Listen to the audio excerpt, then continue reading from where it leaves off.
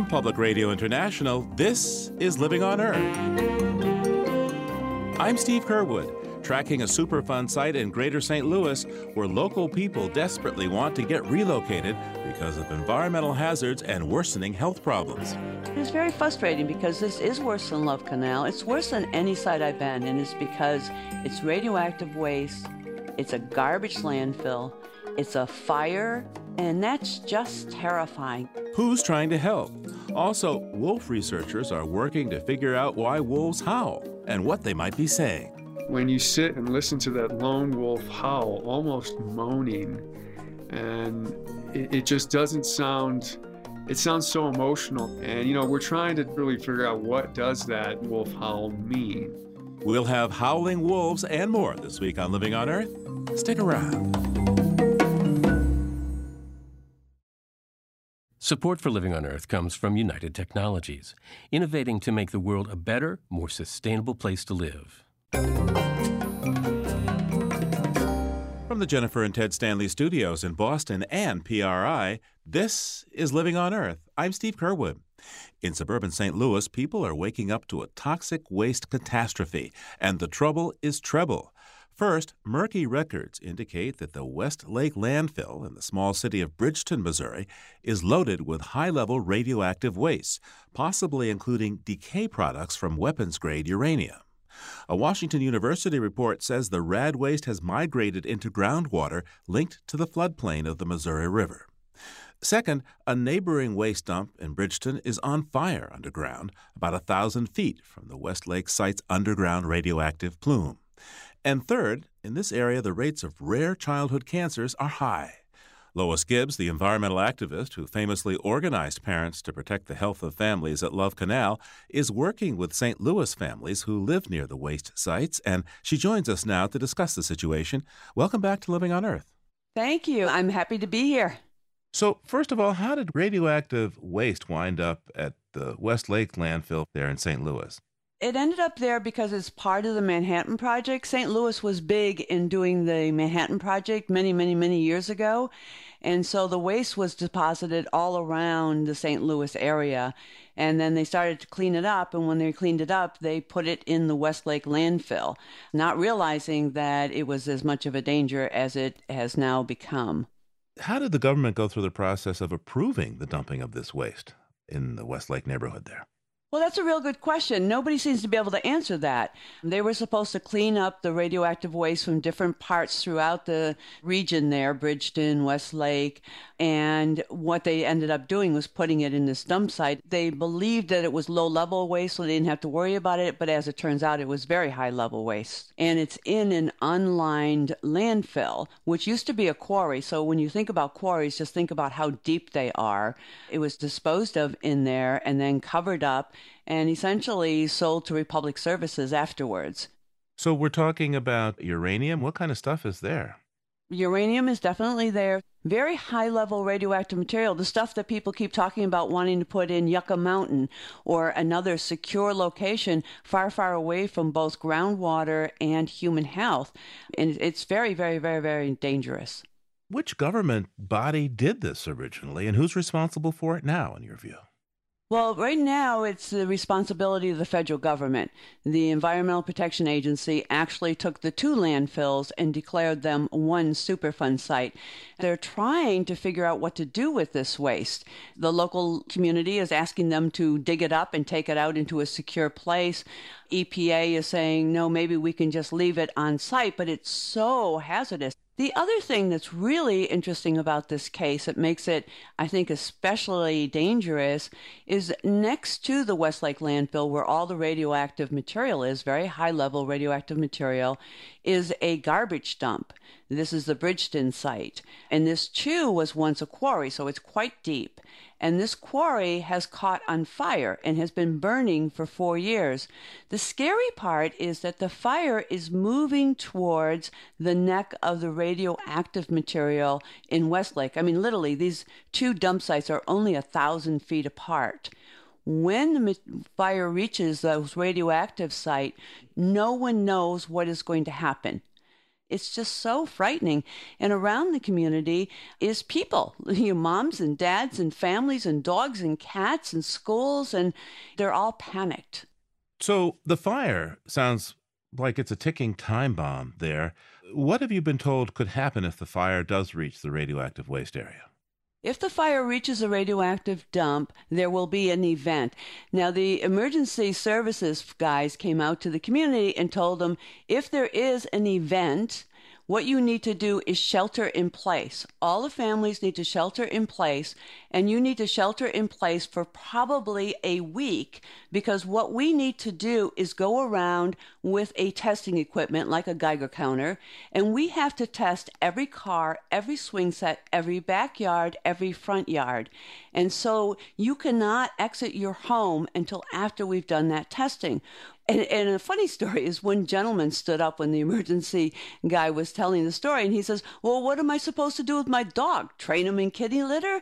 I have to take my dog out. You're going to have to shelter in place for 2 weeks until we test every single piece of property to know whether or not it's radioactive to a level that's unhealthy. That's insane. So what's being done to prevent that from happening? What's being done to stop that fire from reaching the radioactive material? So they're talking about putting a barrier between the two dumps, like sort of a barrier wall, if you will.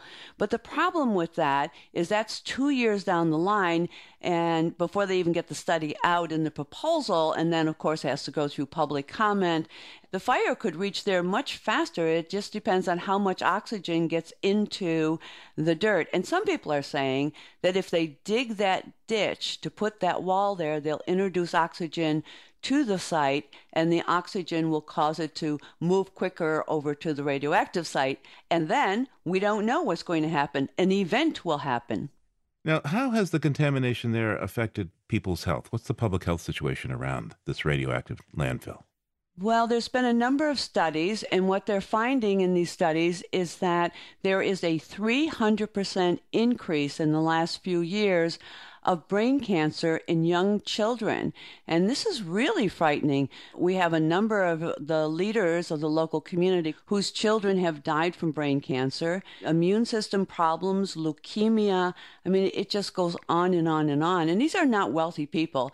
These are community people who are working class community. They don't have a lot of money. They're trapped in their houses, and they're just watching their children get sicker and sicker. How sure are they that the cancers are being caused by the radioactivity, do you think? Well, like most studies, they're saying that there is a cluster there. They believe it is related to the radioactivity and or the smoke, but nobody ever puts, one and one together. We've been through this before with Woburn, Massachusetts, Love Canal, and the other sites. But, there's a cluster there, and the only thing these folks have in common is the radioactive material and the smoke in the burning landfill. The smoke from the burning landfill, I guess, it doesn't smell very nice. You've been there. What does it smell like? It smells like rotten eggs. There was a journalist who was there a couple weeks ago when the cover of the burning landfill, they have like a canvas cover on top of it, when it ripped open because it was pillowing up, and he just took one whiff and started vomiting on the side of the road. This is what people have to live with every single day. The Attorney General has filed notices of violation almost every quarter. It's above standards, air standards, and people are living with this every single day. And they literally cannot go outside. One of the moms tells this interesting story, is that when she puts her children outside, she puts a timer on her oven for 15 minutes. And when the timer bings, she goes out to smell the air to make sure that it's not full of smoke and chemicals, because you can actually smell this stuff. You can't smell the radon, you can't smell the radioactive material, of course, but you can certainly smell the smoke and the toxics that are burning next door. And so she'll go out and smell the air. If it doesn't smell too bad, she'll go back in the house and set her timer for 15 minutes again and keep on checking. This is how people have to live there, because it's radioactive material and it's smoke and it's toxic and it's going literally into their homes, into their yards, and there's no escape. It sounds like a nightmare. It is a nightmare. And, the federal government is responsible because it's a Superfund site. They've mismanaged the site for years. So there's nobody paying attention to this, nobody dealing with it. And the community is so frustrated that they've been picketing EPA, they've been writing letters, they've gotten their Senator McCaskill and their Senator Blunt to do a letter to EPA, and we still haven't gotten any action. There's nobody there who knows about the site, nobody there who's taking care of the site, and Gina McCarthy, the administrator, just refuses to meet with us, and what the community is looking for is the evacuation of their families. They really need to get out, and Gina McCarthy does have the authority under Superfund to evacuate the community. Now, when you confronted a government about the situation at Love Canal, one of the things that happened down the road was the creation of the whole Superfund process, the designation of sites and such. How do you feel that Superfund doesn't seem to be working to help these people? No, it doesn't. I'm not sure it's Superfund. Superfund actually has a provision in it that says if you can't stop the exposure in a timely manner, then you can move the people. So they have authorization to do that. And we made sure that was in there when we put Superfund together years ago. I don't understand why there is resistance to doing this. I've been involved in 16 relocations across the country, Pensacola, Florida, and Times Beach, and so forth. And I don't understand it because the state is supporting relocation. The state is supporting doing something by EPA. It's EPA who's holding strong, and it just doesn't make any sense. But I don't think it's Superfund. I think it's the administration of Superfund that's creating the problem. Lois, what about the company that owns this, Republic Services Incorporated? I understand they bought it from Browning Ferris Industries, but it's theirs now. How are they responding, and how are you reaching out to them? Well, one of the things we're doing with them is that we're going after Bill Gates. Bill Gates is a significant shareholder of Republic Services. Republic Services is saying we're not responsible. We didn't know when we bought it. But Bill Gates really cares about health and children's health. He just divested from McDonald's, for example, to keep children healthy. So we're asking him to use his position as a shareholder to really ask them to evacuate these people. Republic Services says, well, they didn't know, they didn't have anything to do with this, but the law, the Superfund law says, hey, if you own it, you have to own all the problems that it has. That's right. They should have done due diligence. My understanding is they just bought BFI, and as a result of that, they took the good and the bad. But, because they didn't know doesn't make them innocent. That's how the Superfund law works, right? That's how the Superfund law works. The Superfund says you are joint and several responsible, meaning that Republic Services is responsible for Westlake and Bridgeton. They are responsible not only for the remedy of cleanup, but they're also responsible to care for the human health and the environment around that site. And do it right, and using the St. Louis Corps of Engineers to take that high-level radioactive waste out of that site and put it in a secure location somewhere. Lois, before you leave, what do you hope happens in this situation? What's your aspiration for these people? What I'm hoping will happen is that EPA would agree to evacuate all those who wish to leave within that 2-mile radius, and would agree to dig up that high-level radioactive waste and put it in a safe place, not in the middle of a community, and do something about the fire. They can't put it out, but there must be another way to stop the air pollution that's coming from it. But it's very frustrating because this is worse than Love Canal. It's worse than any site I've been, and it's because it's radioactive waste, it's a garbage landfill, it's a fire. And that's just terrifying. It's absolutely terrifying. And I just, my heart goes out to these folks. And, I spend an awful lot of time, more time on this site than any other ones because of the situation. Lois Gibbs is Executive Director of the Center for Health, Environment, and Justice. Thanks so much for taking the time today. Thanks for having me. We contacted the EPA and Republic Services for comment. A spokesman for Republic Services told us there are no health risks to the community from the two sites, and the company does not believe the radioactive waste will catch fire, and the EPA is in charge. The EPA statement reads in part, "The conditions at the site currently do not present the kind of threat to human health that would require relocation of nearby residents. This agency will continue working toward a final remedy to ensure that the site remains that way." The full statements and more information are on our website, LOE.org. A while back, Jennifer Jarrett, reporter in residence at Yellowstone National Park, sent us this evocative audio postcard. I'm Rick McIntyre. I work for the Park Service in Yellowstone National Park, and my title is Biological Technician.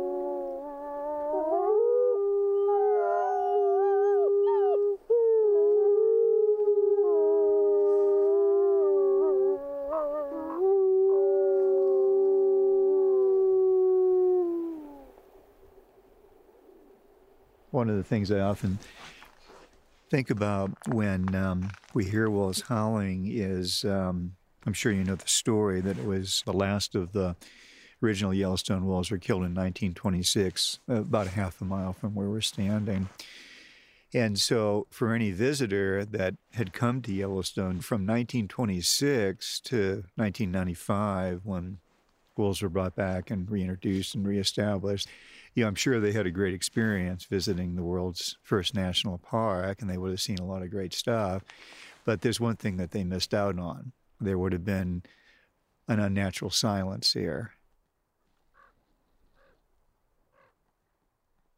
But luckily we realized what a big mistake that was and figured out how to rectify it. So we're experiencing that right now. That silence is over.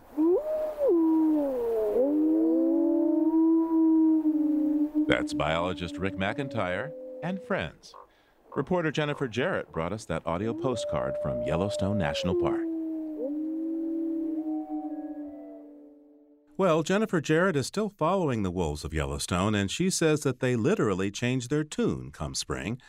And there's new research on the nature and meaning of how and what the wolves are communicating. Here's her story. There is nothing like springtime in Yellowstone. After the long, snowy hush of winter, the spring season around here just seems to erupt in layers and layers of sound.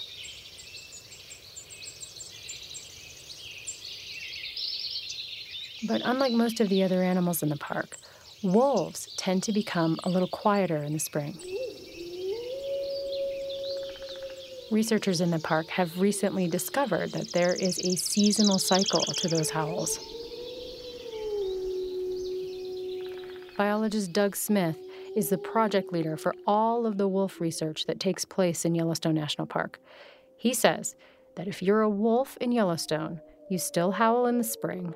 But you howl less, you only howl when you need to, and you're only howling to your pack mates. As the summer grows old, you start howling more and more, and so now you start howling to your neighbors, your enemies, and it increases through the fall and winter. And that's the seasonal cycle. The seasonal cycle peaks in February, which tracks right along with the breeding season in Yellowstone. And there's a lot of howling back and forth between neighboring or rival wolf packs. Wolves are ferociously territorial, and so they howl at others to say, hey, I'm here, stay out. But in the spring, when wolves start establishing den sites to raise pups, everything changes. So what appears to be happening during the denning season is that the howling for territorial purposes goes away. So you stop communicating to your neighbors.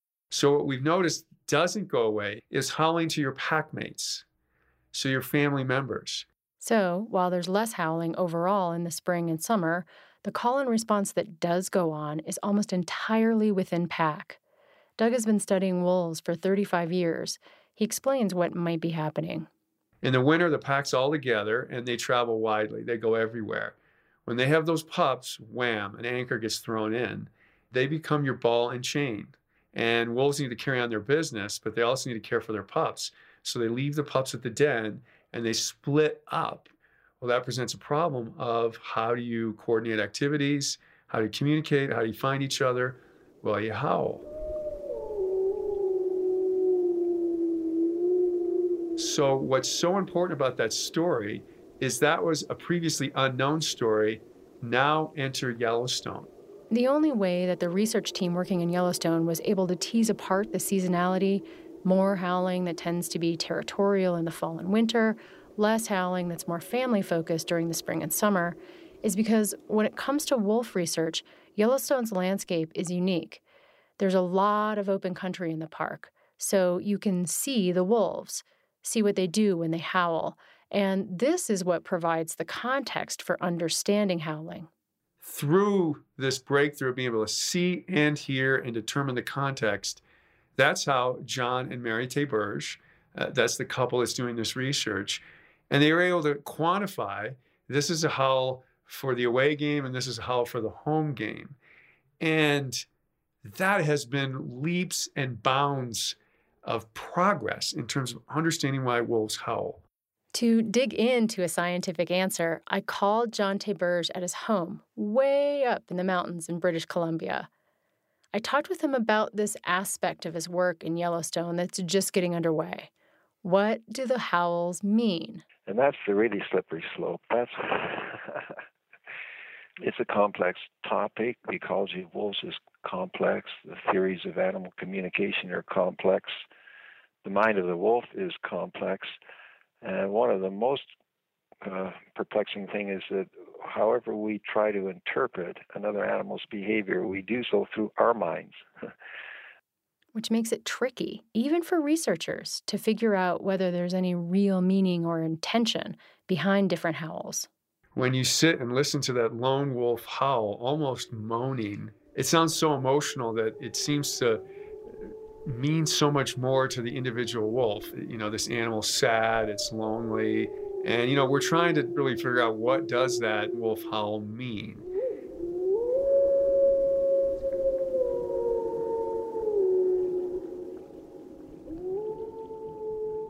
Even if we don't know yet what it means, the call of the wolf is an iconic and unforgettable sound that can send chills up the spine. There's a saying around Yellowstone that you never forget your first wolf in the wild, and that's certainly true for Doug Smith. The first time in the wild I heard a wolf howl was on Isle Royale, and it was in the middle of the night. I was standing outside the tent in my underpants. The bugs weren't too bad, and the moon was shining, and then way off in the darkness of the night, a wolf howled. It came from, I don't know, mile or two out, and right at the end, when I swear, it came in so close that I could hear the sticks snapping. I mean, the howls were booming in, and it was like in the palm of your hands, and that wolf never stepped into the light of the moon, and I never saw it. That was nature at its best. There are a lot of people like Doug in this park. People come from all over the world to see and hear wild wolves in Yellowstone. And this latest research into wolf ecology, communication, and behavior offers an opportunity to move further beyond seeing and hearing, to take another tiny step closer toward understanding the mind of the wolf. For Living on Earth, I'm Jennifer Jarrett in Yellowstone National Park. Jennifer's story was made in conjunction with the Montana State University Library's Acoustic Atlas Project. Thanks also to the Yellowstone Association and the Yellowstone Park Foundation. Now, Doug Smith was telling Jennifer that his first close encounter with a wolf was on Isle Royale, an isolated island in Lake Superior where wolves have been closely studied. Indeed, scientists have followed the wolves and the moose they prey on at Isle Royale National Park for over 5 decades, the longest study of its kind in the world. But now the study is threatened by the dwindling number of predators, and the wolves could be gone as early as next year. One of the study leaders, Rolf Peterson, is an ecologist at Michigan Technological University, and he joins us to explain what's happening. Welcome back to Living on Earth. Thank you. Isle Royale is an island, so how do wolves and moose get there? The present moose population became established over 100 years ago, probably by individuals swimming from the mainland, 15 to 20 miles away. Lake Superior is so cold that only a very large animal like a moose could survive the cold water. Wolves came about 50 years later, and probably the late 1940s, and they would have come across the ice in the winter. Now, Rolf, you've been observing this interaction between the wolf and the moose for decades now. What did the wolf-moose relationship look like back when the project started? Well, in 1958, when the project began, no one had any idea what was going to happen at Isle Royale. Some people thought quite seriously that the wolves would kill off all the moose and then start in on people. And what initially seemed to be the case was that there was some sort of static balance between wolves and moose. But after 50 years or more, it's quite clear that the wolf-moose system, the predator-prey relationship, is very dynamic, and these populations are in motion all the time. Actually, now we realize that the whole system is driven by fairly rare events that are relatively unpredictable. For example, new genetic renewal. A wolf makes it over from the mainland and changes the genetic pool? Yeah, a wolf wanders over from the mainland and becomes a breeding individual on the island. And we had one very good example of that began in 1997. His genes quickly went through the whole population and fundamentally changed the wolf-moose vegetation dynamic.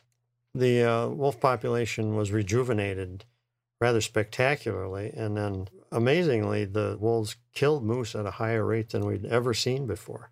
And they were just better at preying on moose. And that led to an extended number of years when moose were at a low level, and that resulted in a major release of vegetation that the moose typically eat. So it was a three-level response. Now, what other factors can change that balance between the wolves and moose? Well, we've seen certainly that a new disease in the wolf fundamentally changed everything. In 1981, a mutant virus called canine parvovirus got to Isle Royale, and the wolf population crashed. And then the immigrant in 1997 resolved that. You know, you sort of have to look at the system as a historian would look at it and realize that it's just one big event after another. Now, how did you track this predator-prey interaction over the years and its effects on the rest of the Isle Royale ecosystem? Each winter since 1959, there's been a small airplane at Isle Royale for up to 7 weeks, and all the wolves are counted. The moose are sampled and censused by counting about 15 to 20% of the island. That gives us basically wolf-moose numbers every year. Vegetation has been a harder thing to track, but actually we've had some luck tracking back in time, looking at tree rings. And wolves, although they feed primarily on moose, there's a secondary prey species, the beaver. And the beaver is the great animal engineer who totally renovates habitats by flooding them and creating lakes. So as wolves prey on beaver, so goes the beaver activities.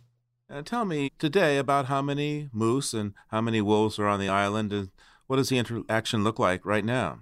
Well, 2015, we just wrapped up our studies a few weeks ago, and there were 3 wolves left, which is the lowest we've ever seen it. And the moose are increasing pretty quickly, stand at 1,250 animals right now, and they've doubled in the last 4 years. And what's been the high of the wolf population there? Oh, we had as many as 50 wolves in 1980, and the average is 20 to 30, roughly 2 dozen wolves. So why are there so few wolves there? That's a product of close inbreeding.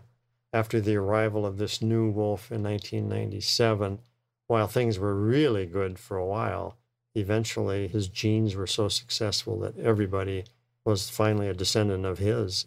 So how does the current population show its inbreeding? The most obvious sign of inbreeding is the fact that they've got spinal abnormalities.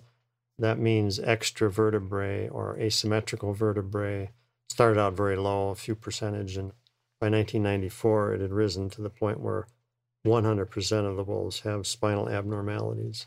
With a warmer world, less often there's an ice bridge, so less often there's a chance for some fresh wolf DNA to make it on an ice bridge over there. How accurate is that picture, do you think? Well, that's pretty accurate. Back in the 60s, when observations were first being made of wolves and moose, ice would be the typical situation in winter. You'd have an ice bridge 4 years out of 5. Now it's more like 1 year out of 10. Well, at just 3 wolves, how sustainable is this population, do you think? Well, given the genetic makeup of the current 3 that are left, I wouldn't give it a chance at all of survival. Without new genetic material, I'd say it's a doomed population. I've recommended for the last 4 years to do a genetic rescue. In other words, drop a couple wolves off from the mainland that would breed with the resident wolves. That should lead to a masking of deleterious or bad genes, we could call them. At this point now in 2015, with only 3 wolves left, the opportunities to do a genetic rescue are mostly gone. So what's the future of this longest predator-prey study in the world right now? Well, the predator-prey study could become just a prey study, and that loses a lot of its significance. Rolf Peterson is an ecologist at Michigan Technological University and one of the Wolf Moose Project leaders at Isle Royale. Thank you so much, Rolf. Thanks, Steve. It's been great to talk to you again. Funding for Living on Earth comes from United Technologies, a provider to the aerospace and building systems industries worldwide. UTC Building and Industrial Systems provides building technologies and supplies, container refrigeration systems that transport and preserve food, and medicine with brands such as Otis, Carrier, Chubb, Edwards, and Kidde. This is PRI, Public Radio International. Time to check on the world beyond the headlines with Peter Dykstra of Environmental Health News, ehn.org, and thedailyclimate.org. He's on the line now from Conyers, Georgia. Hi, Peter. What have you found? Hi, Steve. I've been working up a righteous anger about the environment and taxes. So let's embark on the first of 3 stops where bad money decisions have led to bad policy. Okay, who's on first? The Department of Energy's Hanford site, where Cold War pressures built a mess and a money hole in the high desert of Washington state. At Hanford and other nuclear weapons production sites, armies of factory workers churned out nuclear bombs and their components and a whole lot of toxic and radioactive waste for decades, with oversight of the waste problems pretty much an afterthought. As the Cold War wound down in the 80s and 90s, Americans woke up to a huge environmental mess. And the cities and towns that built up around it were looking at, well, should we say an uncertain future? Or so they thought. But for the 3 small cities near the Hanford plant, one of the biggest concentrations of PhDs in America, by the way, the business of building the bomb turned into the even bigger business of cleaning up after the bomb. The cleanup tab for the Hanford site runs into the billions of dollars every year, and the conventional wisdom is that the cleanup wouldn't wrap up for another 50 years from now. But officials from DOE and from the state of Washington say they're about 25 years behind schedule on the cleanup, and over time the price tag may balloon by tens of billions of dollars more. Whoa, that's some serious coins. It's like the Cold War has a 100-year adjustable rate mortgage that's going up. Indeed. Let's move on to some smart government spending that's been largely abandoned. In the aftermath of the unrest in Baltimore and other cities a few weeks ago, there was a focus on the role of deep cuts in federal funding to help fix long-standing lead poisoning issues that impact inner-city kids. Over the past few years, federal grants to local governments for lead poisoning work have largely dried up, and cash-strapped cities are in no shape to fill the breach. In Chicago, for example, spending on programs to remove old lead paint from homes and other risks has been cut in half, even as blood lead levels are still rising in some of the city's poorest neighborhoods. Yeah, we've reported on the links between lead poisoning and violence among young people before, so this sounds like a squandered opportunity for environmental justice. And it's being repeated in cities across the U.S. Detroit has had a widely praised lead poisoning program that's under threat as well. The strange irony here is that while the bean counters in Congress were cutting funding for lead poisoning, the Centers for Disease Control had tightened standards for lead levels in kids. So that makes strike 2. Where are we going on the magical history tour this week, Peter? Back to 1872, when men were men and Western land was there for the taking. You mean taking it from Native Americans? And giving much of it away again on the cheap, so that makes for an environmental funding trifecta. 143 years ago this week, the General Mining Law of 1872 decreed that mineral rights on federal land would be given away for a price per acre that'll get you a large bag of Doritos today. About $5 per acre for hard rock mining throughout the West. Little has changed, including the price, and critics say it's not only one of the oldest government giveaways, but one of the biggest as well. Well, with all the rhetoric about keeping government small and not wasting government resources, you'd think it's about time to fix this. No such luck, Steve. There have been periodic efforts to revise or abolish the 1872 mining law, but in this current Congress, there's little chance of that. Mining companies have a very loud voice in Western politics, and this is a remarkably sweet deal for them. $1 billion a year in gold and other metals taken from federal land at $5 an acre, no royalty payments, and taxpayers get stuck with a tab for cleaning up abandoned mines. And that adds up to more than $2 billion in federal cleanup spending since the start of the 21st century, all thanks to a 19th century law. So there you have it, some dicey environmental spending choices from the 19th century heading towards the 22nd century. Nothing like a bit of depressing news, huh? Peter Dykstra is with EHN, that's ehn.org, and the dailyclimate.org. And, well, thank you, Peter. All right, Steve, thanks. We'll talk to you soon. And you can find more details on these stories at loe.org. May 4th started National Wildflower Week in the U.S., devoted to celebrating the wealth and beauty that carpet woods and meadows for free. So with spring so late here in Boston, for a glimpse of some blooms, we headed out to a nearby suburb for a walk in the Garden of the Woods, the showcase and laboratory for the New England Wildflower Society. There are some 3,500 species and subspecies of native plants in the region that are used to tough winters, though they are under stress from climate change, development, and invasive species. We arranged to meet Elizabeth Farnsworth, the senior research ecologist for the Wildflower Society, at its 30-acre woodland garden. She is the lead author of this year's State of the Plants report, the most comprehensive assessment of native plants and plant communities ever assembled in the region. Hi there, I'm Steve Curwood. Hi, Steve. Nice to meet you. And you are Elizabeth Farnsworth. Yes, indeed. We're here at the Garden in the Woods. So what's here? So what we have here is one of the most beautiful naturalistic gardens, one of the oldest in eastern North America. It has a wonderful selection of native plants that, of course, you can use in your own garden, but also that are broadly representative of the habitats of New England.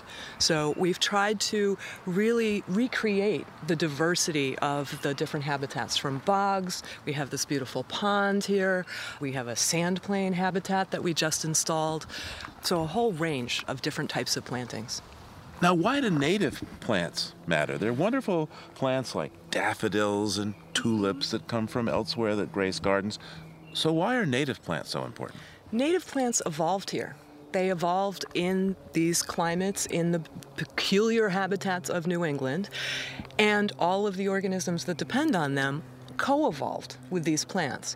And so if you look at the tulips in your garden or the daffodils in your garden, how many bees are actually visiting this? How many butterflies are coming in to actually pollinate those plants? Versus if you look at some native plants all around you, you'll notice the diversity that's really attracted to them. So you recently completed a study of the region's plant life, how well it's doing, native, non-native, invasive, all that sort of thing. In brief, how are native plants doing in this region? So about 22% of our native flora are regarded as rare, that is endangered, threatened, special concern, or even historic in one or more New England state.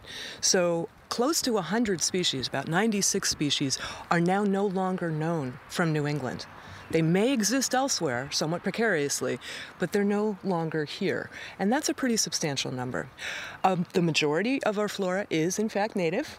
About 30% have been brought from elsewhere or introduced purposefully or mistakenly. That's about on par with other regions of the country, but about 10% of that set of non-native species are regarded as invasive. So that's about 111 species. Invasive means trouble? Invasive means that these are plants that can grow quite aggressively. They can overtake native plants. They can outcompete them. They can come to dominate a particular habitat, so it becomes very impoverished in terms of plant diversity and often animal diversity. So let's talk about the big ones. What about trees? How are they doing in this region? Well, trees are facing a number of stresses, and it's actually a good example right here at the garden. We have had to remove a number of hemlock trees. These hemlock trees have been attacked by these tiny white insects, the hemlock woolly adelgid, which is spreading across New England, is beginning to be seen even farther north. We have the ash trees which are being affected by the emerald ash borer, which is on our doorstep, moving into western portions of New England. We have sugar maples that are showing some signs of being stressed by warmer temperatures. Not necessarily pests or pathogens yet, but a lot of the climate models do predict a northward sort of contraction of the range of sugar maples. And that's, of course, an iconic tree for New England, but also very important to our economy. And as I look around, I see some big trees here. Like there's this big red oak. How are these trees doing? Red oaks are holding their own so far. We're worried about sudden oak death, which of course is sort of a scourge of oaks in California, with people transporting wood and potentially transporting disease. Red oaks, of course, we may remember that certain caterpillars really ravaged them, particularly in the 60s. Gypsy moth caterpillars. I can recall from my childhood just listening to the rain of caterpillar frass and complete defoliation of these trees. But they're pretty resilient. These guys have been here for probably 150 years, and they're doing okay. Many of the climate models suggest that as the temperatures warm, that oaks and hickories will become much more dominant on the landscape.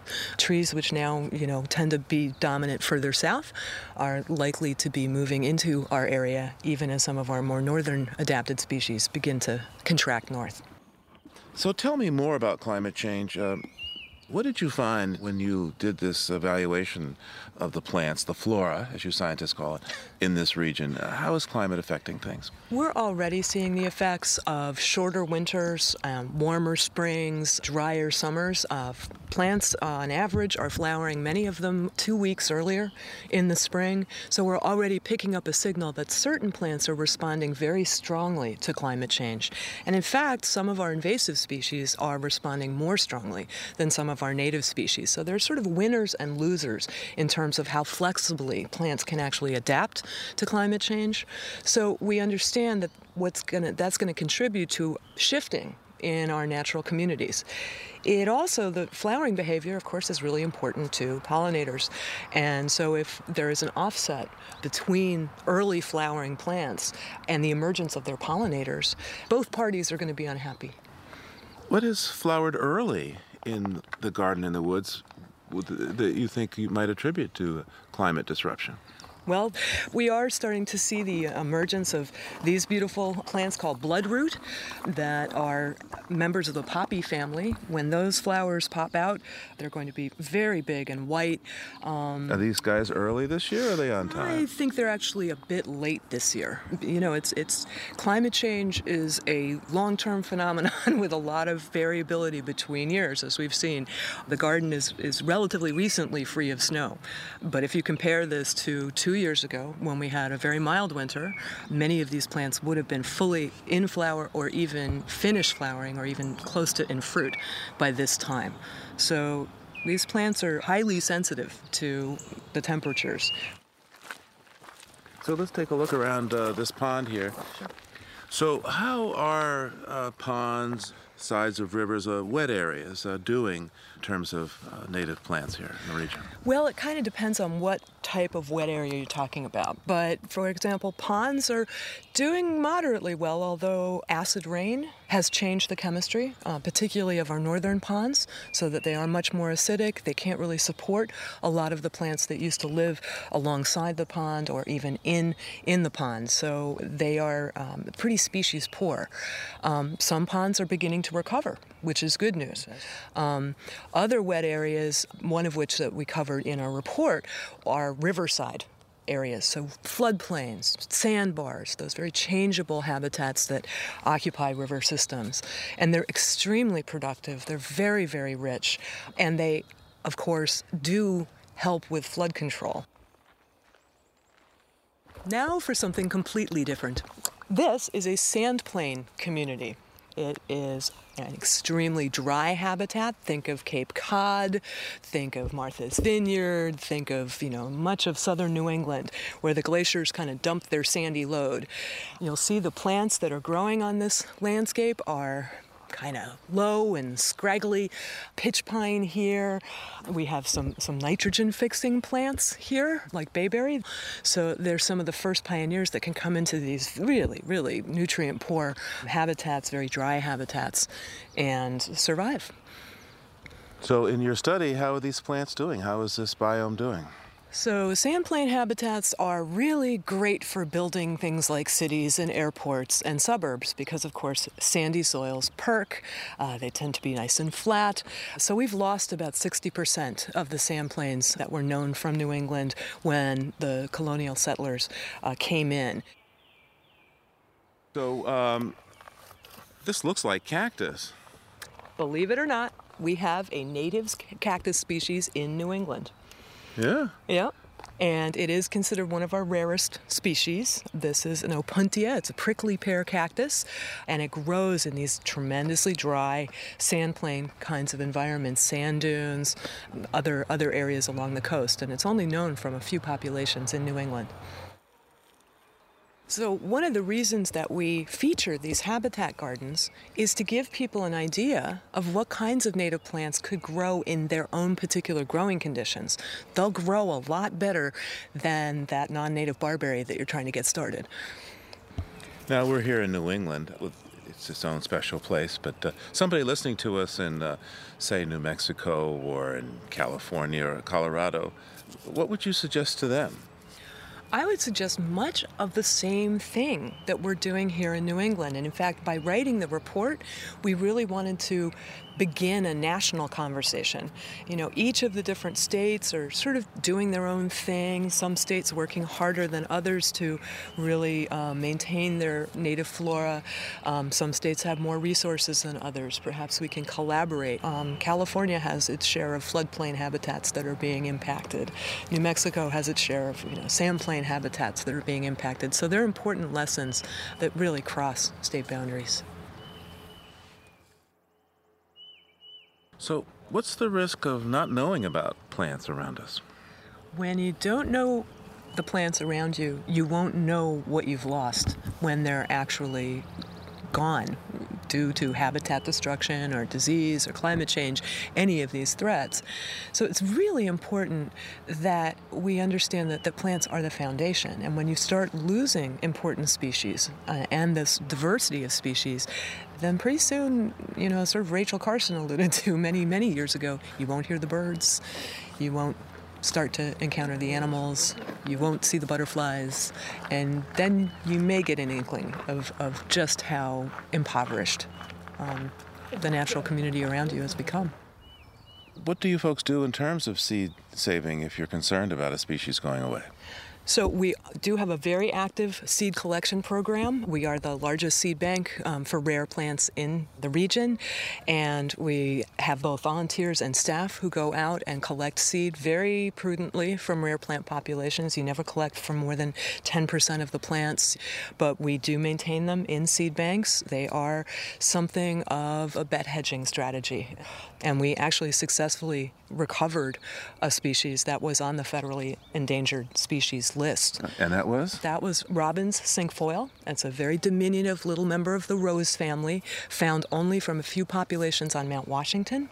So in the Alpine, the main population was being completely destroyed by trampling. Hikers. And we actually restored many, many plants in that population and actually started a new one close by. So the plant was delisted. It's the only one in the U.S. that's ever been taken off the endangered species list. So the report spells out a lot of the hazards for New England's rare plants in particular, but there's also some good news in there. Plants are really very resilient, and there are actually things that we can do individually and collectively to celebrate flora and to make it resilient for the future. Elizabeth Farnsworth is a senior research ecologist at the New England Wildflower Society. Thank you so much for taking the time with us today. Thank you so much. It was delightful talking with you. Next time on Living on Earth, the hidden dangers lurking in talcum powder. What could be seemingly less ominous than talc? We put it on babies' bottoms. You just sort of have no idea that there might be a risk here. Why women might want to think twice before they sprinkle on the powder. That's next time on Living on Earth.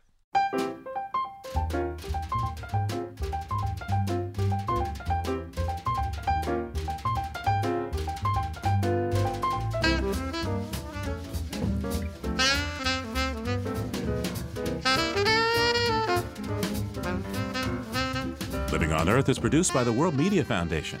Our crew includes Naomi Ehrenberg, Bobby Bascom, Emmett Fitzgerald, Lauren Hinkle, Helen Palmer, Adelaide Chen, Jenny Doring, John Duff, James Kerwood, and Jennifer Marquis. Our show was engineered by Tom Tiger with help from Jake Rigo, Noel Flatt, and Jeff Wade. Allison Lirish-Dean composed our themes. You can find us anytime at LOE.org and like us, please, on our Facebook page. It's PRI's Living on Earth. And we tweet from @LivingOnEarth. I'm Steve Kerwood. Thanks for listening. Funding for Living on Earth comes from the Grantham Foundation for the Protection of the Environment, supporting strategic communication and collaboration in solving the world's most pressing environmental problems. The Candida Fund, furthering the values that contribute to a healthy planet, and Gilman Ordway for coverage of conservation and environmental change. Living on Earth is also supported by Stonyfield Farm, makers of organic yogurt, smoothies, and more. www.stonyfield.com. PRI, Public Radio International.